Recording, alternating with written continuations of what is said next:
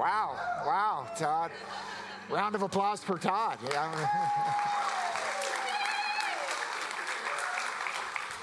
Yeah, good morning, everyone, and welcome to First Service here. It's great to be with you. It's great to be with you in the presence of God and in the celebration of these baptisms.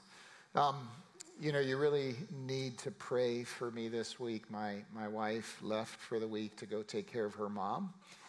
So if I'm wearing exactly the same clothes, next time you see me, you'll understand what's going on in my world.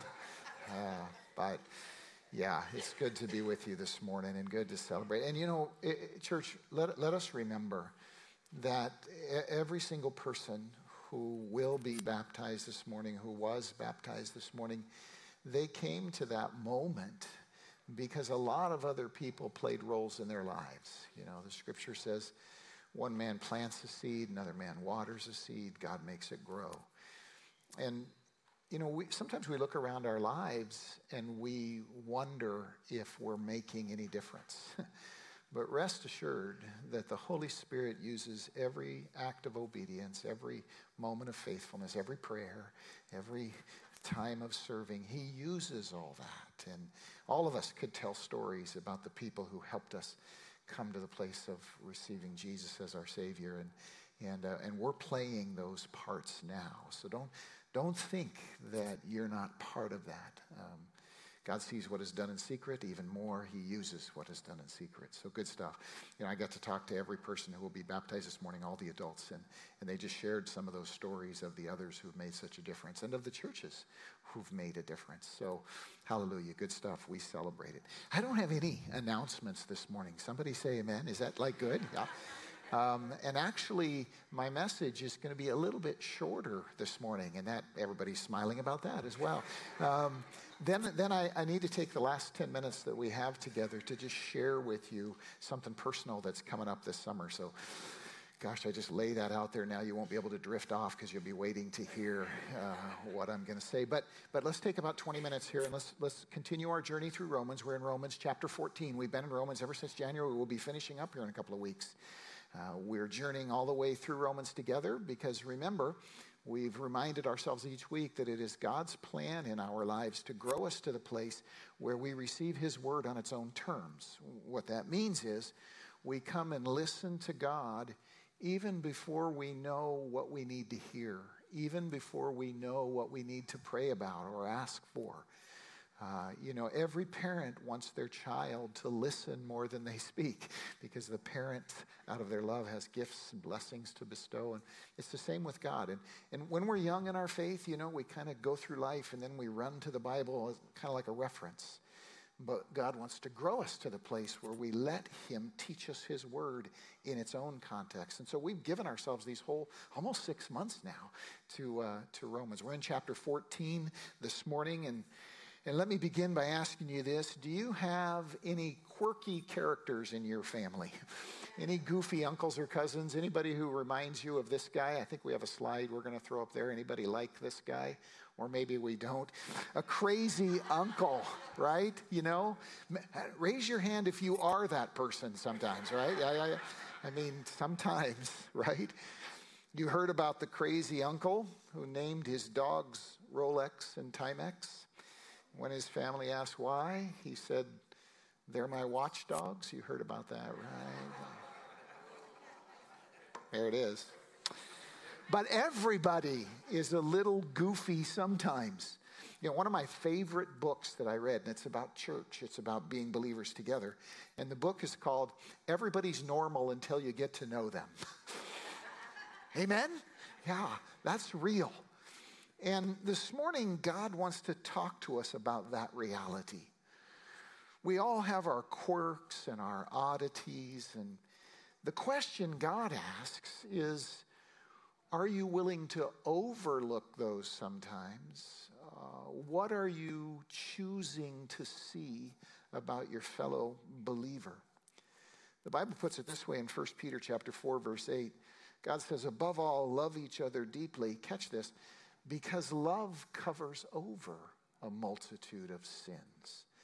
And sometimes not just sins, although that's a real thing, but sometimes love just covers over differences, quirks, disagreements, different ways of seeing things. The fundamental nature of the Holy Spirit is that he empowers us to overlook those things for a very specific reason. And it's that idea that's on the apostle's heart here in Romans chapter 14. Listen to what he says, beginning with verse 1. The Bible says to you and me, accept him whose faith is weak. What does that mean? Weak faith. We'll explore that in a minute. Accept him whose faith is weak without passing judgment on disputable matters. One man's faith, and then Paul uses an illustration very contemporary to the time. I'll explain it in a moment. He says one man's faith allows him to eat everything, but another man whose faith is weak eats only vegetables. If you're eating only vegetables, you have weak faith. Can I just make that pronouncement to you right now? I'm kidding. I'm kidding. The man who eats everything must not look down on him who doesn't. And the man who doesn't eat everything must not condemn the man who does. For God has accepted him. In other words, make space for there to be differences, not just among people in general, although that's true, but among believers. I wonder how narrow your definition of a Christian is. God's is broad. God's definition of who is one of his children rests really on one thing, and that is faith. That is believing in his Son. And so the scripture says, accept him whose faith might be different than yours, might have different emphases, might have different practices, might have different expressions. Accept him whose faith is weak. And then he kind of flips it and he says, if you're a person whose faith is weak, and by the way, weak means tender, sensitive, a touchy kind of conscience, very conscientious is the idea. Weak doesn't mean lesser, it means tender. Accept him whose faith is weak. And then those of you whose faith is weak, those of us, accept him whose faith is strong. If you've got a brother or a sister who maybe is less sensitive or tender than you are about some things, accept them, embrace them. And by the way, I'd encourage you to circle that word accept. It doesn't just mean tolerate. It means to embrace, to own, to include. Accept one another. Who was it that accepted you in life in such a way that you feel it to this moment? We all have people like that. For me, you've heard me say before, it was my grandfather on my biological father's side. He stayed in my life, even though my biological father was gone from the very early days. But Grandpa was just so important because I knew he wanted me. I knew he accepted me. I knew he embraced me. He made it so very clear. God says, be like that for each other, especially as believers, especially as fellow Christians. Now, he uses an illustration. He talks about a guy who eats everything, a guy who doesn't, a person who eats only vegetables. What's the context of that? If you're unfamiliar, let me take just a moment and unpack that. In those days, when meat was slaughtered, it was commonly, not always, but almost always, first taken to a temple and dedicated, sort of a thanksgiving by the person saying, the God or the gods provided me this meat, and I want to thank them for doing that. And so a portion of the meat would be given to the priest. And then the rest of the meat, which had been dedicated, some of it would go to the marketplace to be sold. So if you were a rancher in those days, this would be your habit. You take your herd, you go to the temple, you make an offering, a sacrifice, and then you finish the slaughter and you immediately take all that meat to the marketplace. Well, for those with a tender conscience, that could become a real issue, and it did in those days. Matter of fact, you'll see this throughout your New Testament as the early church wrestled with this reality, because some people would say, hey, that meat was sacrificed to a false god, to a not real religion. And so, as good followers of the one true God, we should abstain from it. We shouldn't eat that meat. And it's easy for you and I, even this far removed from that reality, it's easy for us to understand it. Yeah, we don't want to send the wrong message.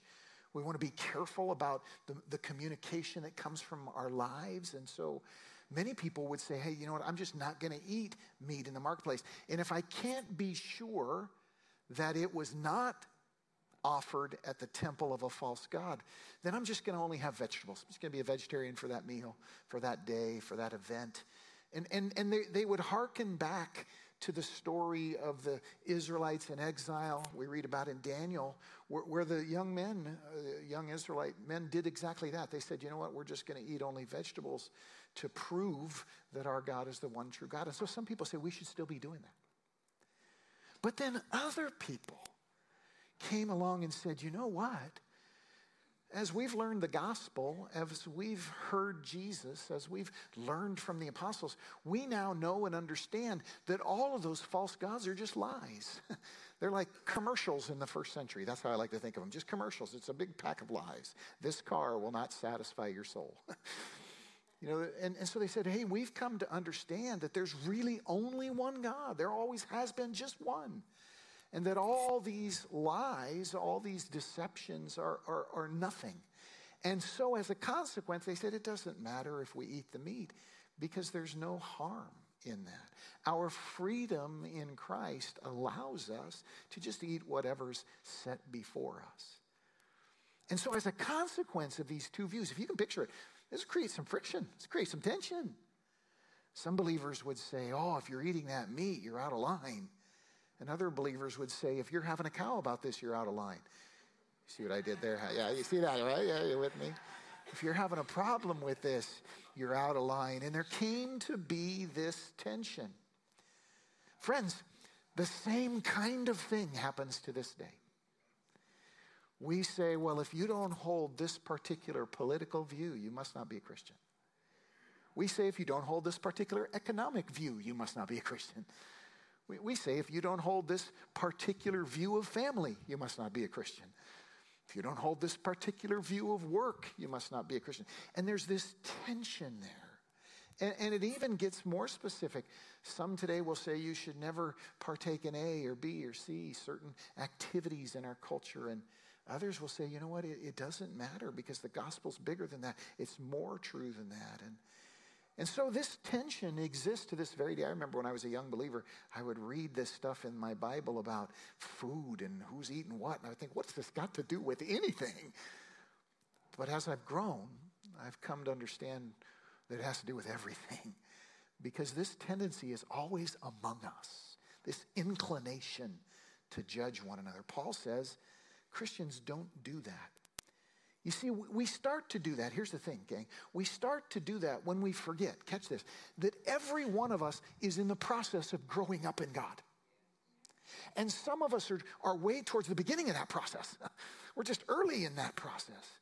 You know, when I first started coming to church, 20 years old as a young man, complete unchurched background, I was way behind, even though I was older than a lot. I remember listening to the kids in children's church talk about all these biblical characters. I didn't know any of them. Thought, I'm not even a kindergartner. But I started growing. And now after all these years, there's so much more that I know and understand. But what I've learned is that the challenge then is to make space and time and room for those others to learn those things. You know, when I first walked into church, there were a lot of people who looked at me and said, oh my goodness, is that young man got a lot to learn? They're still saying it, you know. But they understood that because I believed, because I was there, I was one of them. And they accepted me and they pulled me in. We're forever grateful for a couple of middle-aged families. They were middle-aged then, who just said, you know what, we're going to bring these 20-somethings into our lives. We're going to bring them to our house. We're going to help them. And sometimes that meant contradicting us, and sometimes that meant affirming us. But it's a beautiful thing. Paul says, as people of Jesus, do this with each other. Don't pass judgment on disputable matters. Now notice what he says, disputable matters. There are matters which are indisputable. And these things we don't just wink at. We don't just overlook. Indisputable matters are matters of sin. Think 10 Commandments stuff. That stuff's not negotiable. And sometimes it means we have to say hard and difficult and challenging things to each other in order to help each other. That's what friends do. Proverbs says, wounds from a friend can be trusted. An enemy multiplies kisses. So when it comes to indisputable matters, what the apostle is talking about here doesn't apply.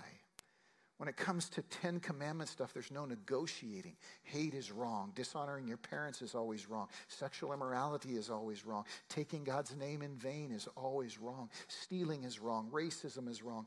Bearing false witness is wrong. Murder, defined by Jesus as not just the physical act, but angry words, is wrong. Ignoring God's call to Sabbath, to building a 1 day in 7 worship, is wrong. Those are not disputable matters. And the apostle is not talking about those things in this moment. But there's a ton of other stuff.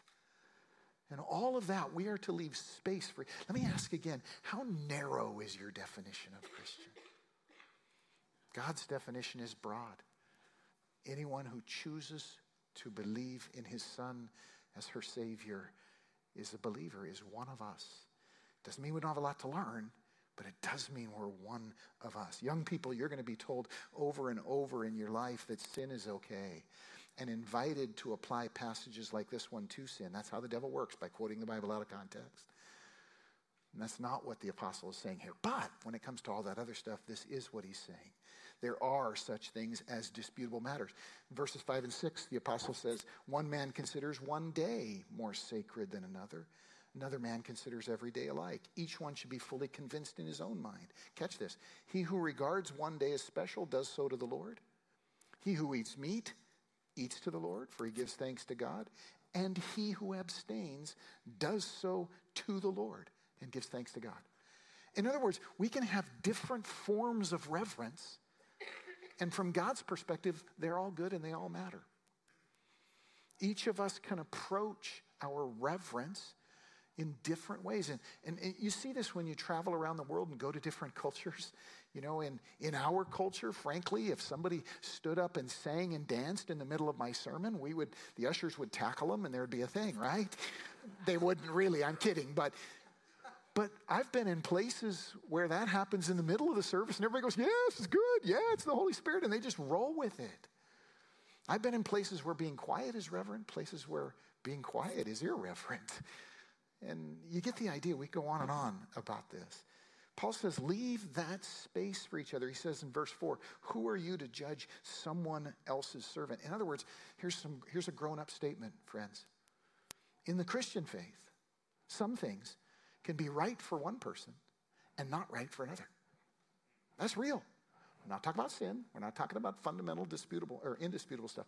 But a lot of things can be right for one person and wrong for another.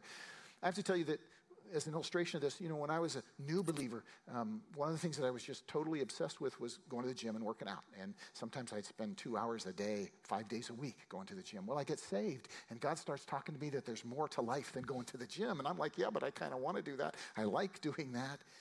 And he said, no, Greg, you need to learn what matters most. There's nothing wrong with that, but you need to learn what matters most and what are the important things. And so in that journey, I came to a point where I said to the Lord, I said, Lord, I'm never going to work out on a Sunday. And to this day, I don't. Now, you say to yourself, well, I should do that too. No, you shouldn't. No, that's between me and God. That's me working out my walk with him. You should leave space for me to be able to do that, not insist that I go to the gym with you on Sunday. But at the same time, you're going to find that expression in a different place as you walk with the Lord, as he teaches you, as he parents you. And that's what the apostle is saying here. Give each other space to do that. Accept one another. Again, accept means much more than tolerate. God doesn't want me to just put up with them, but to embrace them. I love what Ian Sarks wrote. He said this. He said, love grows in the soil of differences accepted, not eliminated. Yeah, think that one through. I mean, if you have more than one child, you know that people can grow up in the same home and be totally different. Somebody say amen. I mean, wow, right? You can even raise kids that are totally different than you. You know, I played sports all the time, very competitive, and brought my son with me as he was growing up. He'd go to the gym with me, he'd go to the soccer field with me, he'd go to the basketball court with me, and I thought he was going to grow up and be competitive like me. And yet, when his soccer team won the state championship in Idaho and got to go meet the governor, I said, son, are you excited? He said, well, whatever. And they didn't lose a game for a year, right? And then finally they lost a game. I was like, son, are you doing okay? He's like, yeah, whatever. It's just a game. I was like, who are you? You know, how did you come from my home But that happens. That's real. And God says it's that way in his family. So we're to make that space for each other. Let me challenge you again. How narrow is your definition of your brother, your sister? How small is that definition? Now, don't misunderstand. The apostle is not saying that there's no right answer to these various issues. That's important. There is a right answer. There is an ultimate truth about all these things. Over in 1 Corinthians 8, Paul puts it this way, verses 4 to 7. He says, so then, about eating food sacrificed to idols, we know that an idol is nothing at all in the world, that there's no God but one. So there's the right answer, all right? That's why in the beginning of chapter 14, he refers to the strong and the weak. The word strong has the connotation of more experienced, even more mature, and the weak, more sensitive. There's a right answer to the question, and the right answer is it doesn't matter if you eat the meat. But, Paul says, not everyone knows this. Some people are still so accustomed to idols that when they eat such food, they think of it as having been sacrificed, and since their consciences are weak or tender, it is defiled for them. But food doesn't bring us any nearer to God. We're no worse to God if we don't eat, no better if we do. But see, here's the thing, gang. We tend to assume that whoever has the right answer is righteous. But God says, no, once you get the right answer, then what you do with it is the real test. There's a difference, I love to put it this way, there's a difference between being right and being good. And the temptation is always to believe that right is good, but sometimes right is wrong because of the way we apply the right. Because we use it as a club, because we use it to prove our own superiority, because we use it to win an argument, because we use it to put someone else in their place, because we fail to. Now again, this applies not to sin, but to disputable matters, not to that simple collection of rights and wrongs that God gives us on tablets of stone. I love what Chesterton says about those 10 commandments. The reason the 10 commandments are so short and simple is because God forbids so little and permits so much. What he's asking us is not a big deal. It's a few things. Imagine if the world lived according to the 10 commandments. Oh my goodness. But Paul says, once you get those rights and wrongs in other matters, in lesser matters, leave space and grace for everyone around you. So he goes on, verse 17 to 18, and he says this, let us stop passing judgment on one another. Instead, make up your mind not to put any stumbling block in your brother's way. For the kingdom of God is not a matter of eating or drinking, but of righteousness, peace, and joy in the Holy Spirit. It's a matter of our fellowship, our community, because anyone who serves Christ in this way is pleasing to God. In other words, God is less concerned about whether I'm right or wrong. He's more concerned over whether I accept my brother where they are, at their point in their journey, at their point in their learning. This is a big deal. To put this another way, when you're right about something that your fellow believer is wrong about, remember that God still accepts him or her, and if you don't, then you're the most wrong of all. Wow. Because the people of God, the body of Christ, is not a collection of identical parts. It's a collection of parts who are different, but when fitted together, the whole is greater than the sum. That's the reality. So don't look around and say, well, that person's not like me, therefore they aren't we. No. God says that's exactly the point at which we become we. We've got to understand this idea in order to become other-centered. Almost done here this morning. Philip Yancey writes about his friend who's a pastor in India. And his pastor friend in India says this. He says, most of what happens in Christian churches, even including miracles, I see duplicated in Hindu or Muslim congregations all the time. He says, but the one area where Christians are different, radically different in that culture, is that we strive, however ineptly, to mix people of every caste, every ethnic background, every color, every age, every social group. And that is the real miracle. And that is why when you walk into a church in India, it looks different than everything else. Because in that place, there's this unity. The Apostle Paul puts it this way in Galatians 3. He says, you are all sons of God through faith in Christ. For all who are baptized into Christ have clothed yourself with Christ. There's neither Jew nor Greek, slave nor free, male nor female. you are all one in Christ Jesus. And God calls us to own that. Let me finish with a story, and then I have something special to share with you. Darren Beck and Don Norton became lifelong friends in 3 minutes flat. They were strangers when they boarded Flight 1549 at LaGuardia Airport in New York City on January 14, 2009. But now, they talk daily. They take family vacations together. They started a business together. All because of 3 minutes. What happened in those 3 minutes? Well, you may remember Flight 1549. That's the one that Sully landed successfully and saved everybody on board. Remember the water landing in New York City?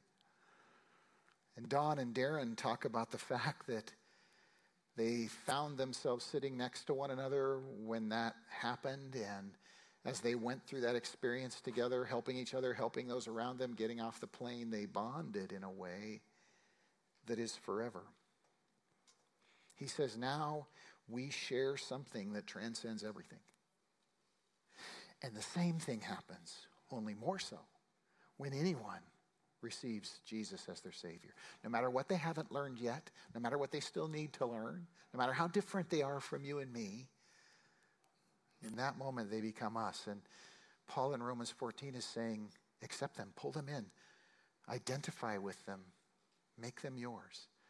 Because you share something, friends, you and I as believers, we share something that transcends everything. And that's our faith in our Savior. So, would you bow your heads with me? Close your eyes.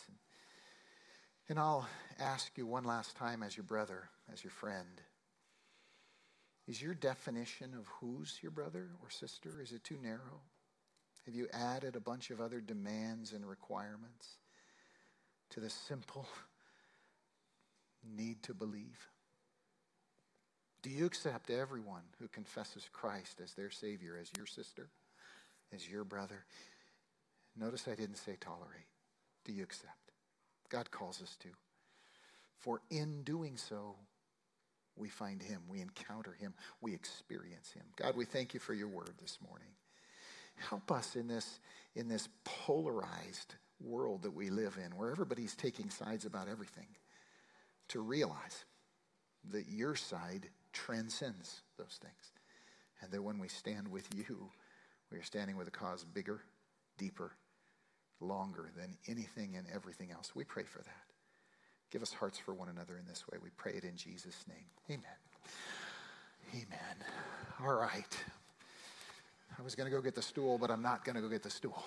Can I take just a couple of minutes to share with you about something that's going to happen this summer that's unusual and different? So this year in July and August, for the first time in my life as a pastor, I am going to take what's called a sabbatical. Now, maybe you know what a sabbatical is. Maybe you don't know what a sabbatical is. The tradition of sabbaticals goes back centuries. And in the Assemblies of God, in many church denominations, most in fact, there's kind of a policy that a pastor about every 7 to 10 years is supposed to take a sabbatical. And I've never done that because I never felt called to do that. I never felt like that was what God was saying to me. So that's never happened to me before. But about a year ago, God started talking to me about this. And so I shared this with your board of deacons, and they unanimously agreed to grant me the opportunity to take a sabbatical. So what does that mean practically? Well, let me get biblical with you for a second and then bring it back around to some nuts and bolts. You know, the Bible says, you know this, that the Holy Spirit led Jesus into the wilderness on purpose. And he led him into the wilderness to be tested. You know, some translations render it tempted, but if you look at the Greek word, it doesn't mean like, tempted to do bad things. It means put through the pressure cooker, put under trial, tested and refined is the idea. And the Bible says that literally the Holy Spirit led Jesus into that experience. And he went out into the wilderness. You know the story. He's out there 40 days, didn't eat, prayed, was alone with God. And as a consequence, God met him out there. There were some battles. But the scripture says that when he came back, quote, in the power of the Holy Spirit. He came back having experienced something which changed him in a significant way.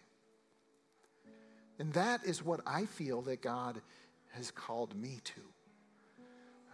What will this sabbatical look like? Well, on the 1st of July, I'll ride out of town with my bicycle and a tent by myself. And over those next 8 weeks, I'm going to ride my bike down the coast from here to San Diego by myself. I'll be camping. I'll be throwing up my tent every night. And I'm really anxious and nervous about it. I've never been away from my wife for 2 months before. My wife's never been away from me for 2 months before. Sometimes on a sabbatical, a pastor will go to school. I've done a ton of school. Sometimes they'll go to a conference or they'll do some writing. I've done that. I feel that what God wants is to get me alone in the wilderness so that he can talk to me, knock some sense into my head, and bring me back with a better perspective. I'm getting ready to turn 60, and I don't want to decline or fail to serve God's church to the best of my ability. And so this is like a deep breath before the home stretch. I know a lot of people who have heard about this are like, you're going to get run over by a truck. And I'm like, well, that's a good ending to this story, actually, because I go to heaven if that happens. But hey, Ron and I have done lots of bike touring. We know how to do this. We've been there and done that. So, I could get run over a truck as I drive home from the church today. So, we're just not very concerned about that. But it's interesting that if there was ever somebody who didn't need to seek solitude in the wilderness in order to hear God, it was Jesus. And yet he did. In fact, the scripture tells us in Luke chapter 5 that he often withdrew to lonely places and prayed.